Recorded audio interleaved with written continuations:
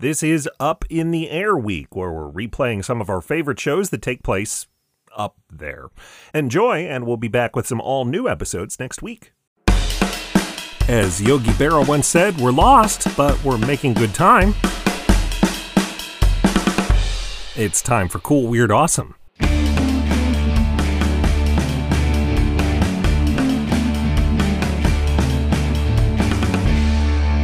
I'm Brady. Welcome back to Cool, Weird, Awesome, where every day we feel the need for speed. It's Wednesday, July 10th. We're in the middle of summer, and in a lot of places that means summer festivals like the Woody Fest, the music festival in Woody Guthrie's hometown of Okemah, Oklahoma. That's getting underway this week. To me, the more summer festivals, the better, but that's not the case for everyone.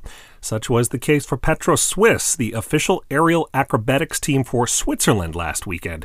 If you've ever seen a precision flyover, you know how this works. The bright red jets emblazoned with white Swiss crosses took to the air in a very tight formation, showing off the pilot's impressive skill. That's what they were doing when they took off this weekend toward the community of Langenbruck, where there was a festival honoring a local aviation hero, Oscar Bieder, who in 1913 became the first man to fly over the Alps in both directions. Petro Swiss was in fine form as they flew overhead, except for one thing. They weren't actually over the event in Langenbruck. They were in the next town over, and instead of paying tribute to a fellow pilot, they'd accidentally done a flyover of the 31st Northwest Yodeling Festival.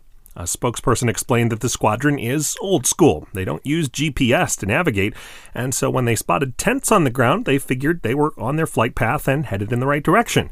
Not so, as it turns out, but I think there's an easy solution. We just need to send a few yodelers over Langenbruck singing a song about Oscar Bieder, and that should fix it, right? Maybe? Okay, well, we've got more about this weekend's precision flyover that flew over the Yodeling Festival at CoolWeirdAwesome.com and on Twitter at CoolWeirdPod. And after this short break, we land in New York City for a museum that's worth a flight to see. That's after this short break.